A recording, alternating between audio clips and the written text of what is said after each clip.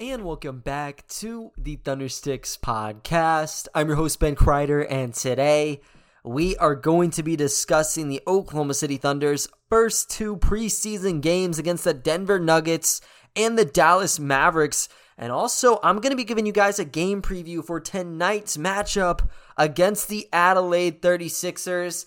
And I want to round it all out by talking about one of the most fun basketball games I have seen in a very long time. Victor Wembanyama going up against Scoot Henderson. Just my takes from that one and how it's going to impact teams moving forward going on into the regular season.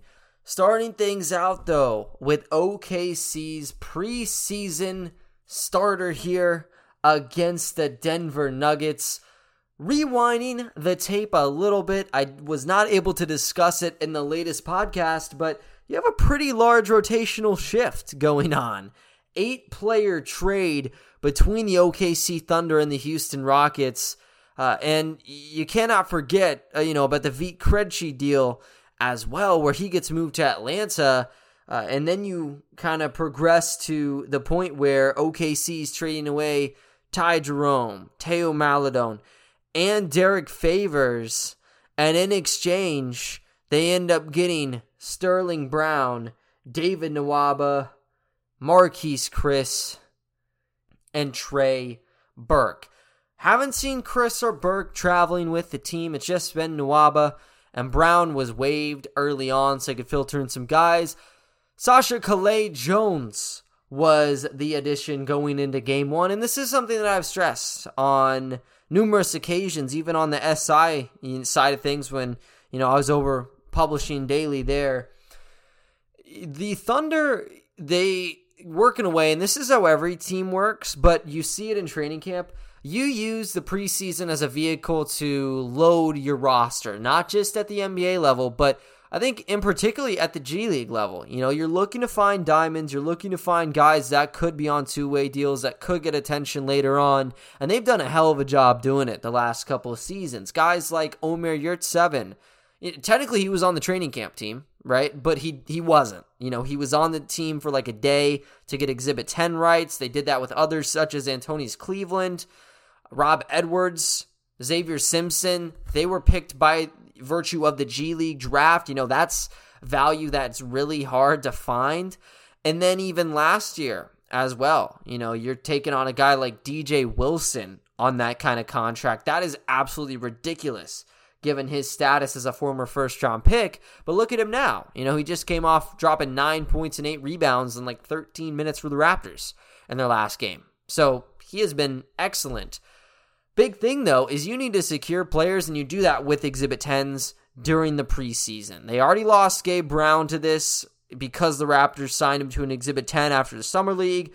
Calais-Jones sticks around, signs his deal, so he should be playing for the OKC Blue going into their season. But just going into this game, this is a very interesting setup, of course, because you don't have Chet, you don't have SGA, you don't have Lou Dort.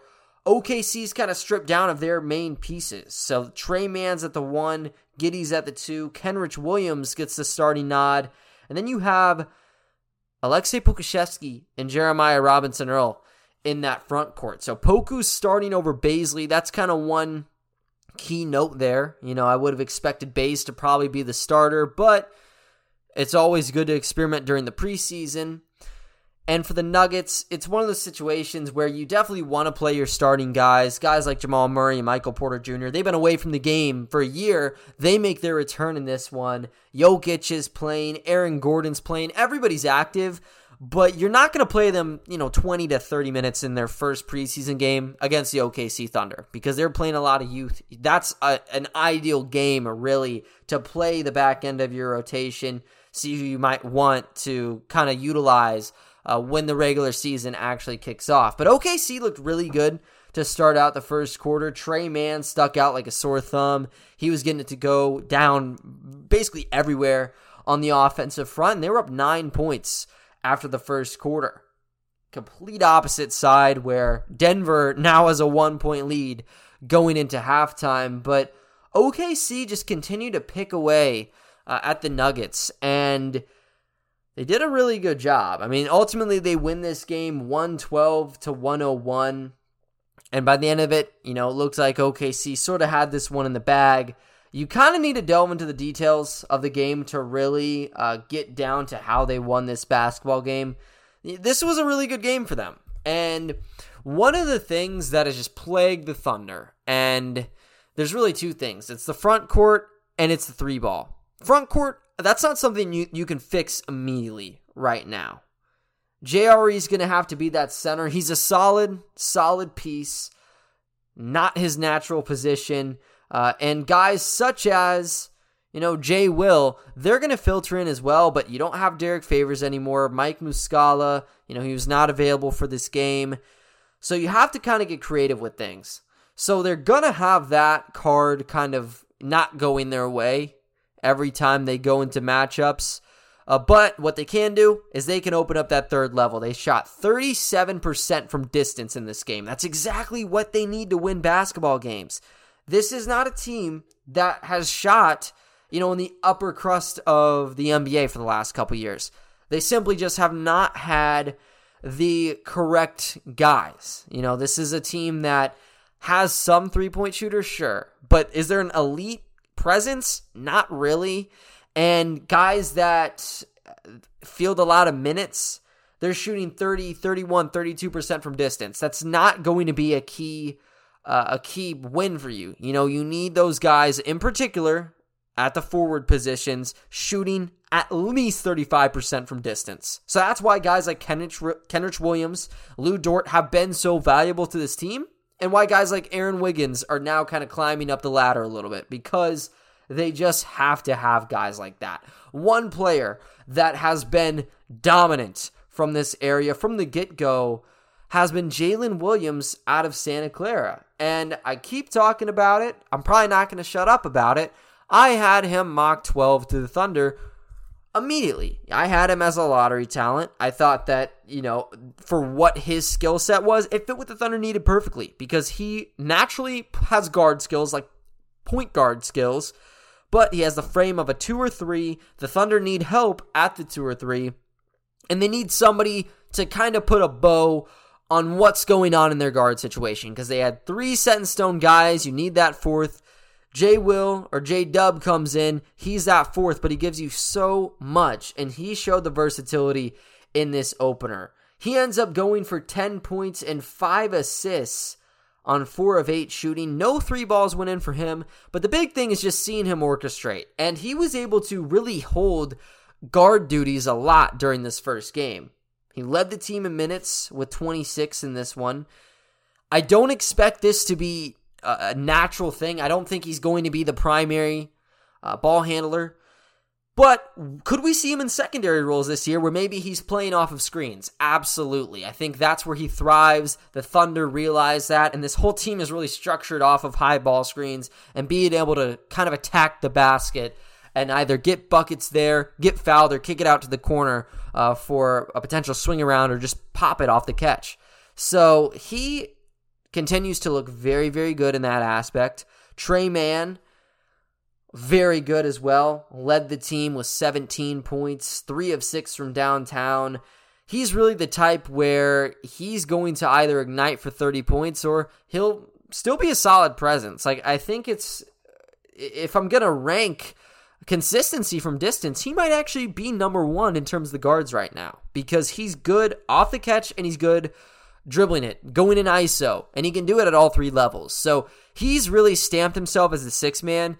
I've seen talks of him potentially being a starter, getting that starting minutes. I think he'll get starting minutes, but I don't think he'll actually start. It makes more sense to have him as that lead man off the bench, because there's only one ball going around. If you have him playing alongside Giddey and SGA for the majority of those, that's probably not the best way to cut minutes, at least as I envision it. I think it'd be better to maybe play someone like J-Dub over him, just based on the skill set and how the ball gets moved around. You don't want him as a tertiary option. He's a clear-cut number 1 or number 2 in terms of ball handling duties, the way that I view it. So this was a good game, clearly, for them. You did have some guys maybe not shoot the best. Ousmane Dieng, he laid an egg going 1 of 6, but it really was not that bad for him. He looked good defensively in this game. Alexei Pokusevski, he was a bit on the quieter side. He looked good on the glass, though. And how about Aaron Wiggins off the bench? He ends up going for 15 points on 20 minutes. 5 of 8 from the field, 4 of 4 from distance. This is what I'm talking about. If you are going to have a real role on this roster, you have to hammer out what this team needs. This is about filling primary issues. If you're going to be that 11th, 12th man on the roster, the final guy getting 12 minutes in a game, you have to do exactly what is needed. Aaron Wiggins, even last year, was doing this, where he could come in and make an impact shooting it, but also defensively is fairly sound as well, where he can guard multiple positions.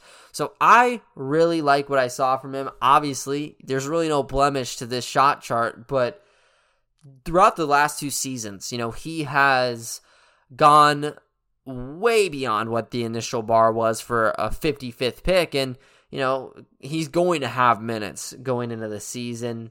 That's obviously if Dort would be inactive or SGA still being inactive. Even when they are active, I think it'd be very hard to pass on him just based on how he's able to address the 3 ball, which is really what they and what they can fix right now. That's the number one thing that they need to kind of hammer in on. So they end up picking up the win here. Continuing along with the Thunder's preseason stretch, one roster change was made between Game 1 and 2, and it was related to the OKC Blue. Sasha Calais-Jones is out. He played 3 minutes in the first game, and they bring on Robert Woodard II. And this is very interesting. If you guys have been checking on my Twitter throughout the summer, I've had an actual graph showing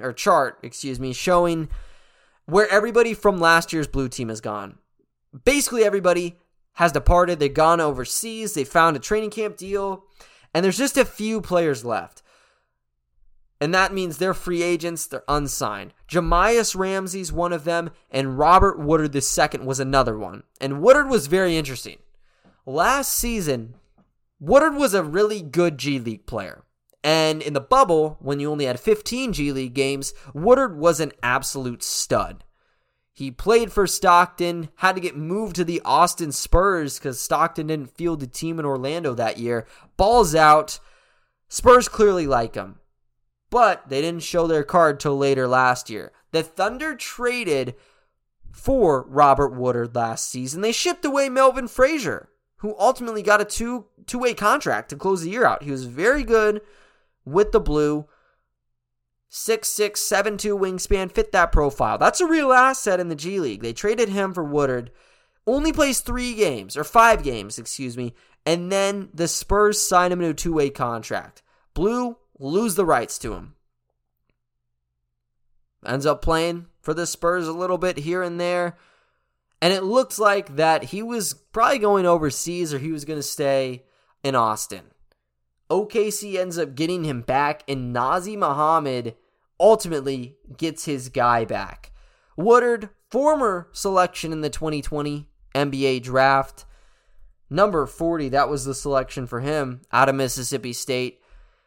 Interesting player. He's 6'6", 230 pounds, so he's a bit on the bigger side. He was utilized as a front court piece, though, in the G League. And does that translate to the NBA level? I'm not exactly sure. But based on how OKC has played, he kind of fits into that as well. He's a kind of unique piece in the sense that he was very up and down from distance as a collegiate player. In terms of the G League ranks, he didn't really establish himself there. But he was still nonetheless someone you had to kind of keep on that radar. So he returns back as a really, really valuable piece with Calais-Jones already there. He's a guy who's just dominant on the offensive glass. Robert Woodard is another guy whose offensive rebound percentage is actually pretty high. That's the kind of front court that wins you games in the G League. So in terms of how they've constructed their roster, they've already done a really, really good job. So it's those two From what I've been told, Jahmi'us Ramsey should be back for this team, so that gives you Ramsey, Kalea Jones, and Woodard the second to work off of. That's a pretty strong base. And then Jaden Shackelford, if he ends up returning, haven't heard news on him.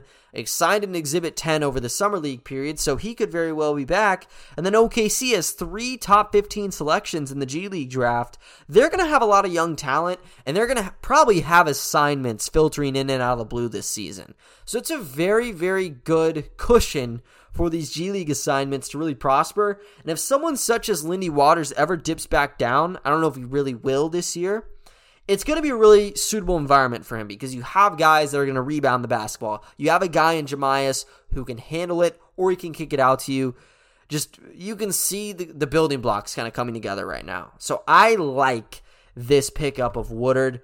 He ends up playing in this game, though, against the Mavericks. And it's another just back and forth battle at the BOK Center.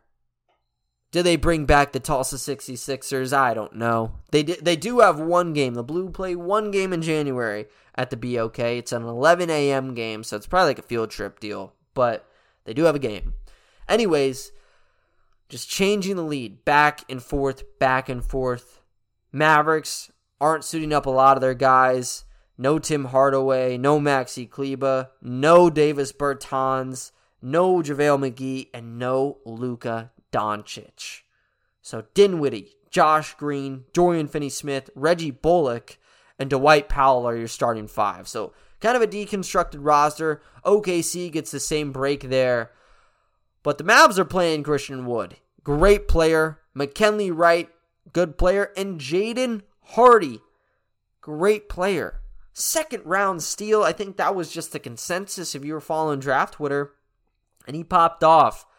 Last quarter just had his name written all over it. He ends up finishing this game with 21 points in 24 minutes, and he virtually could not miss in that final frame. He takes over to give Dallas a 98-96 win. OKC goes 1-1 here, but they still had a lot of good moments. Josh Giddey was the star to open this game. I think he started with, it must have been 8 of their first 10, I believe it was. He finishes this game with 13 points, 2 rebounds, and 3 assists, but just attacking the basket, so valuable. And in preseason play, defensive, they tend to break down. You're not playing your starting front court guys. You might not have the same communication, so that's when you can really, really do some damage. That's exactly what Josh Giddey did to open the game, and then adjustments were made. OKC, given the nature of how they played from distance, had a stellar contest. They shot 34 times at the free throw line. Dallas shot 16 times, doubling that output. How do they do it? They keep going to the rack. If the three-point shot does not work for them, you try not to shoot it. And for a close game like this, you don't want to, right? You want to try to draw fouls or find high percentage looks coming off of screens. They just continue to run it. They continue to find some baskets here. And that's ultimately what kept them in this game. David Nwaba in 12 minutes was very interesting. Whenever he got acquired, it looks like he would be one of the first guys gone. But he is putting up a fight, as a veteran type of player for this roster. I think he would be ahead of Chris. He'd be ahead of Trey Burke. Neither of those two guys are around. And you wouldn't expect to see someone such as Robert Woodard being on a standard contract. He ends up going to the line 7 times in 12 minutes. Hit 6 of those 7 attempts. Defensively, 2 steals. He is like an Energizer Bunny. And that's something that this team really likes. Kenrich Williams, he's been given, Kenny Hustle for a reason. Lou Dort, hustler. David Nwaba, he is a hustler. He's a plus on the defensive side of the basketball, but you're not going to be able to pocket him on a 2-way deal. You have to play him as a standard contract. Does that tilt the scales? Does that make him someone you cut? I don't know. Clearly the Thunder have interest in him if they're giving him the platform to play in these games. And he is in the active rotation right now. So that's something that I think everybody should really take note of. Another thing to take note of, Eugene Omoruyi also doing a good job around the basket. We saw this in Summer League. Is he the most agile guy? Is he going to dunk on people? Probably not, but he is tough. Same build as Lou Dort, really. And he's just looking to, create contact, create havoc. I really liked what I saw from him. And I really liked what I saw from Ousmane Dieng. Ousmane is still a project. Whenever I discussed his selection and whenever I really broke down his game at the Summer League, my main takeaway was that I didn't see him as a player that immediately should get minutes. And it's not because of talent. It's not because of potential. If you're looking at that, clearly he's going to be getting minutes. You picked him 11th in this draft, but he's very, very young, very raw. And in terms of compatibility, it just didn't look ideal in the Summer League. Even with Josh Giddey and no SGA in the mix, he was just restrained to the corner, and the three ball was not really there in New Zealand, right? Like, he had a good hot stretch at the end of the season, but before that, you could not see him buy a bucket from that range. He's kind of getting into it. He shot 1 of 2 in this last game. He's looked very confident from distance, even in Las Vegas. So I think it might be doable. But the big selling point is the defensive side, where he is just so lengthy. He's able to disrupt so much, and he's so quick on his feet. That has real value from the get-go. So it makes him someone that might not be an immediate move down to the blue.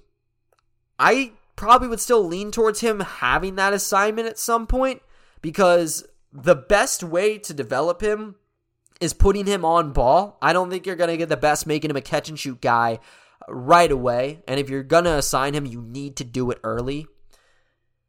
But if they were to keep him afloat in the NBA the entire time, I wouldn't be 100% opposed to it. I still have my side to that debate, but I wouldn't be opposed to it. He is definitely someone that you can plug in right now, and he would make an impact for this team. Same exact breakdown for J-Dub as well. He ends up with 10 points, 5 free throws for him. He just fits the mold of whatever the team ends up needing. The one thing that nobody could get, though, was just that three-pointer. Poku and Mann had 2 3-balls. That was as good as you were going to get. These guys shot, in total, 6 of 32 from distance, 18.8%. You're not going to win basketball games by that. So the fact that it was a 2-point game really shows how dominant they were in finding their way into the painted area. It's just one of those deals where you have a lot of up and down type of players on this roster. You kind of just roll with the punches, really, and you see where it goes. They ended up having a 10-point lead at one stage here, but that's when you kind of got the Jaden Hardy show going. And, the shot creation with him is just very, very special. He's hitting moving mid-ranges across the, baseline a couple times. Like, when he's in the zone, he's in the zone. It's very difficult to cover him. So that was just my big deal. The Thunder, they're sticking to their script of last season. That's the best way they need to play with this rotation. But they have a lot of guys that can make some special, special plays. And they're going to be doing that going into tonight's game against the Adelaide 36ers. And just giving a little bit of background, if you guys have followed me on Twitter, you understand this. You probably see my tweets and you're like, this guy talks way too much about the G League. Big fan of the G League right here. Really, everywhere you look, you're going to see G League players at some facet, whether it's on an NBA roster, G League roster, obviously, but even overseas. The G League is just everywhere. Worldwide, you're going to see these players, and you're going to see them very, very successful at what they are doing. On Adelaide's team, they have an assortment of very fun players that have taken this G League route. They've hit the mainstream now. They defeated the Suns by a sizable margin earlier in this week, and Craig Randall has gotten the attention that he has deserved. He was a tryout player a year ago. He tried out for European clubs, tried out for a collection of G League teams. I believe it was 3 that he tried out for, and he stuck around with the Long Island Nets. He ended up averaging 26.7 points per game as a rookie last year for the Nets. Did he average 23 shots a game? Absolutely. He was able to put the ball in the basket, though. He is a straight-up scorer, and he dropped 35 against Phoenix, for goodness sakes. He is an NBA-level player offensively. That's a real threat going into this game. You know, there are way more than 450 people in this world that can throw down buckets. Craig Randall is most definitely one of them. He's not the only one that I'm looking at, though. Antonius Cleveland is returning. I did a podcast on him over the summer. I did podcasts on him 2 years ago. One of the foundations of the OKC Blue when I started covering them in the 2020-21 season. He was on a stacked roster. I don't think the 2020-21 Blue will probably be topped just because of how much talent they were able to cram into 15 games. This is even without the guys that were moved down, like Ty Jerome or Alexei Pokusevski. This is strictly two-way players or Exhibit 10 guys. Moses Brown and Omer Yurtseven were basically like 2 times. You get 2 Shaqs on the same team. That's ridiculous.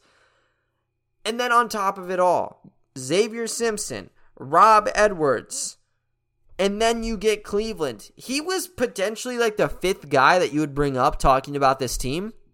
But he was the most consistent player they have had, I think, really point blank. And he ended up showing that that was no fluke when he played in the NBL a season ago. So, when he played for the Blue, he averaged 15.1 points, 5.5 rebounds, and 3.1 assists. Last season, he ends up making the jump to the Illawarra Hawks. He just strictly stayed in the G League to that point, spreading his wings a little bit, playing for the Hawks. Averages 14.1 points, 6.4 boards, and 2.3 assists. Wasn't much of a three-point shooter. He was definitely one for the Blue, but he dropped down to the low 20s. Not what you want to see.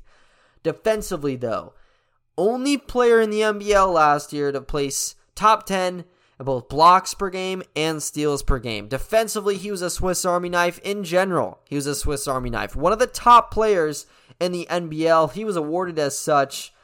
Best Defensive Player award, so basically Defensive Player of the Year, went to him. And he was also all NBL first team. Just signed a pretty good deal with the Adelaide 36ers this year. And as you saw against Phoenix, they have a squad. This is not going to be a cakewalk for the OKC Thunder. I think this is really going to be a toss-up where Adelaide could end up winning this thing. And this is based off of me watching some of these guys. Craig Randall, he can play in the league if he needed to. And if he wanted to. If he had the opportunity, he'd play at that level. Antonius Cleveland, if given the opportunity, he's going to be able to slide in and be a pretty good role player. Look at all these other leagues. There's lots of guys that could make that sort of impact. Just so little of spots.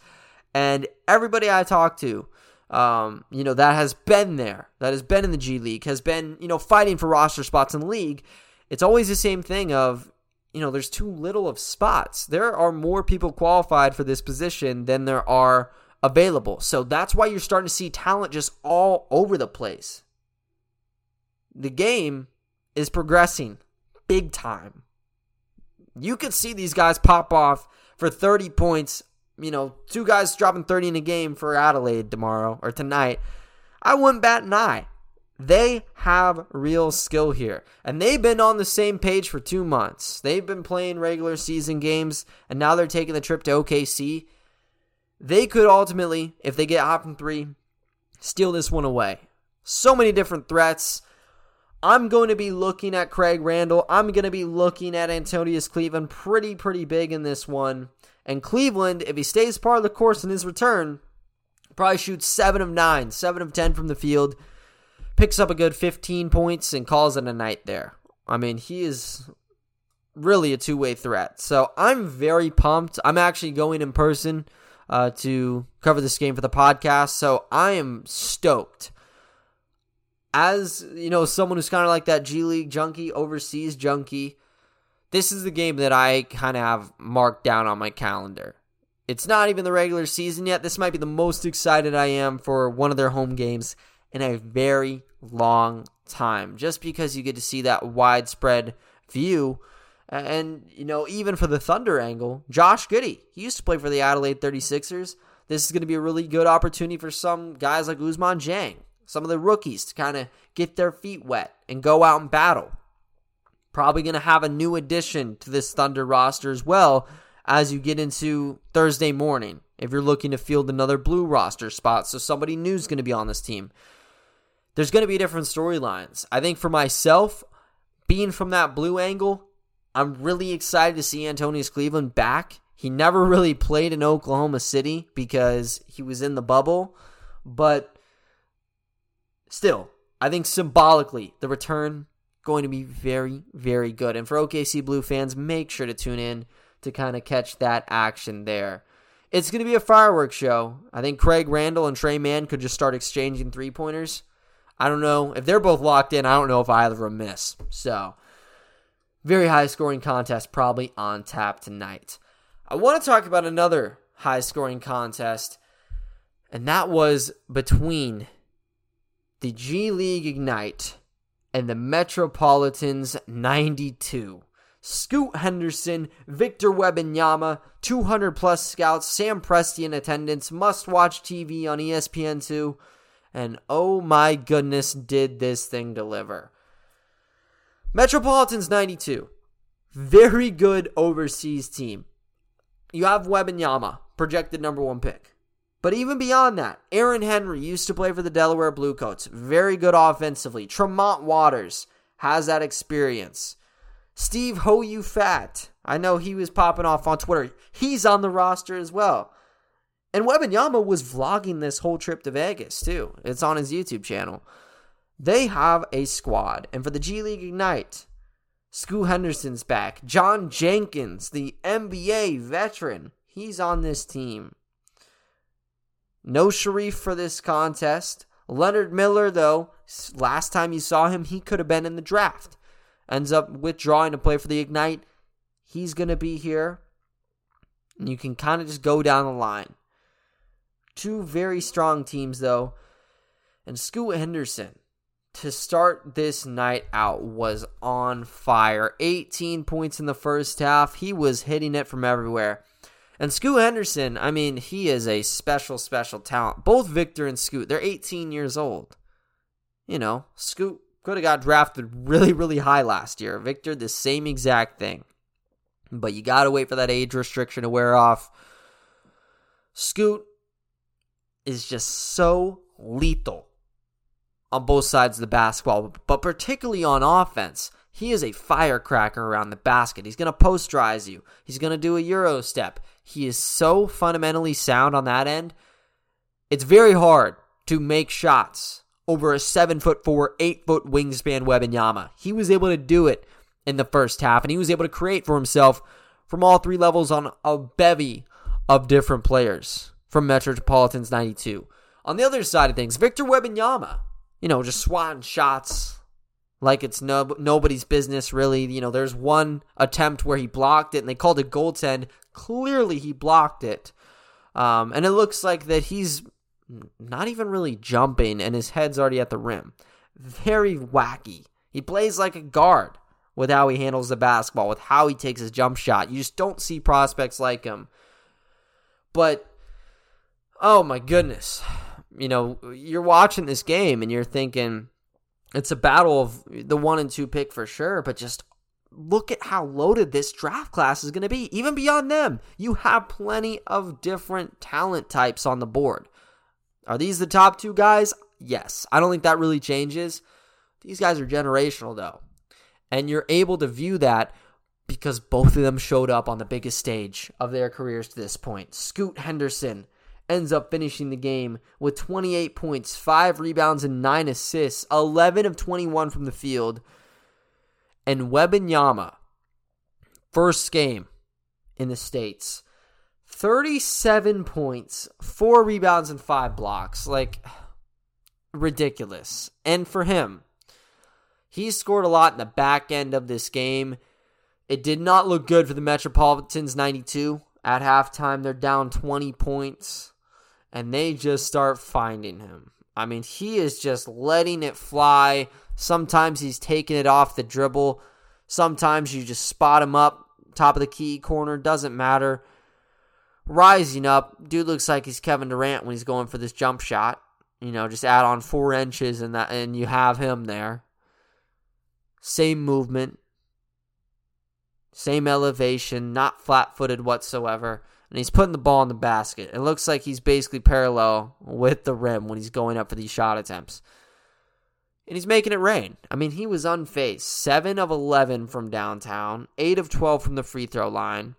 So dang lengthy. And the way that he dribbles, he's able to cover so much territory off these strides. If he gets caught in the mid-range, is he the strongest guy upper body-wise? Not right now. But in terms of footwork and in terms of that length, he's able to just go right around you and lay it up and in. There was one play where he was outmatched physically by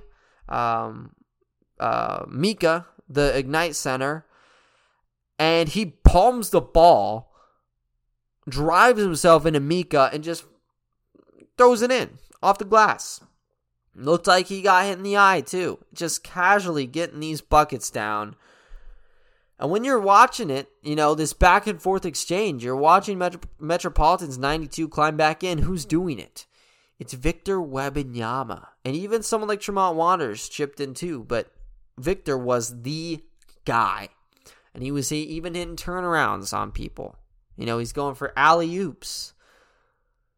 His frame and his ability is just so generational. And I don't think you have to be an expert. I think it doesn't matter if you watch basketball 5 times or if you watched it 5 million times. You look at someone like Victor Wembanyama, you know that there's something different about this guy. Right? Like, generational talent. Is he the best prospect since LeBron? You can make your own discussions about it, but if you're looking just off that one game, I mean, he's the number 1 pick. If he closes shop up, I still think he's number 1. That's nothing against Scoot. I think that Scoot's also generational. He's also going to be a franchise changer. And if someone needs a point guard, Scoot Henderson, at 1, there's not a win or loss there. There's just 2 ultimate winners. 1 and 2 basically are the number 1 pick based on what we viewed here and what we viewed from Scoot last year in the Ignite roster and what he's going to produce this year for them as well. They play again at 12 p.m., so that is going to be another treat for everybody. I know it might not be as accessible, but man, that is easily the most fun I've had watching a basketball game in probably a year. Just because you're just looking at all this talent. You're looking at the future of the league. How can you not be smiling about that? Like, it was a joke watching Victor play at some of these segments, and Scoot too. I made a tweet saying Victor's just playing on a Pop-A-Shot basically. He's staring at the goal, parallel, and just flipping it up and in. Pop-A-Shot even liked it, so that's how you know that my take was on the money there. But it just looked too easy. It looked too easy for all of them, and playing against grown adults, they are standing out. I'm so stoked for the G League Ignite this year. I'm so stoked for the G League, and I'm so stoked to watch Victor play on Metropolitan's 92. I mean, it was a real treat seeing them clash, and you get to see it one more time. But looking at the future outlook, teams probably are going to need to adjust. You see this basketball game, you know what you have in Wembanyama. Some teams have already taken these early measures. Utah, premier example. They're just trading everybody. You say bye to Rudy Gobert. You say goodbye to Donovan Mitchell. You still have Bogdanovich. You still have Clarkson. I feel like they're going to be the next guys out, and they probably need to do it soon because they do not want to win basketball games. They need to win ping pong balls over. For the OKC Thunder, no Chet Holmgren, no SGA right now. Are they going into the tank race immediately? I don't think so, but I think when the trade deadline hits, if there's a bad injury, you might see the dominoes start to fall. San Antonio, another team where roster-wise, I think they're probably one of the weaker teams in the league at the moment. They're not going to be winning basketball games. On the other side, guys like the Houston Rockets, they're still up and rising. Are they going to be winning basketball games? I mean, Orlando, they look like they're set, but there's so many different options and there's so many different ways teams will go about this. The end of the season, though, is going to be more chaotic than it has been before. Sam Presti, he kind of snuck it in. I wouldn't say it was like a really good sneak attack because ESPN has been on his head for the last 2 years. But you might as well go for that Triple Crown. Do it one more year, maybe. You get Victor paired up with Chet. You get Scoot paired up with Chet, SGA. Doesn't really matter. You end up winning. Adam Silver is going to have a sit down with some of these guys, though. That is for sure. The landscape of the league for this season has been altered. This seems like a double draft just based on what you have right in front of you at picks 1 and 2. That's going to do it for today's pod, though. Going to be giving you guys updates on the Adelaide 36ers game tonight. Also going to be giving you guys some chats on, what will be going on with this roster moving forward. But as I said, that will do it, though. Really appreciate you guys sticking around and listening to this one. And I will talk to you all next time. See ya.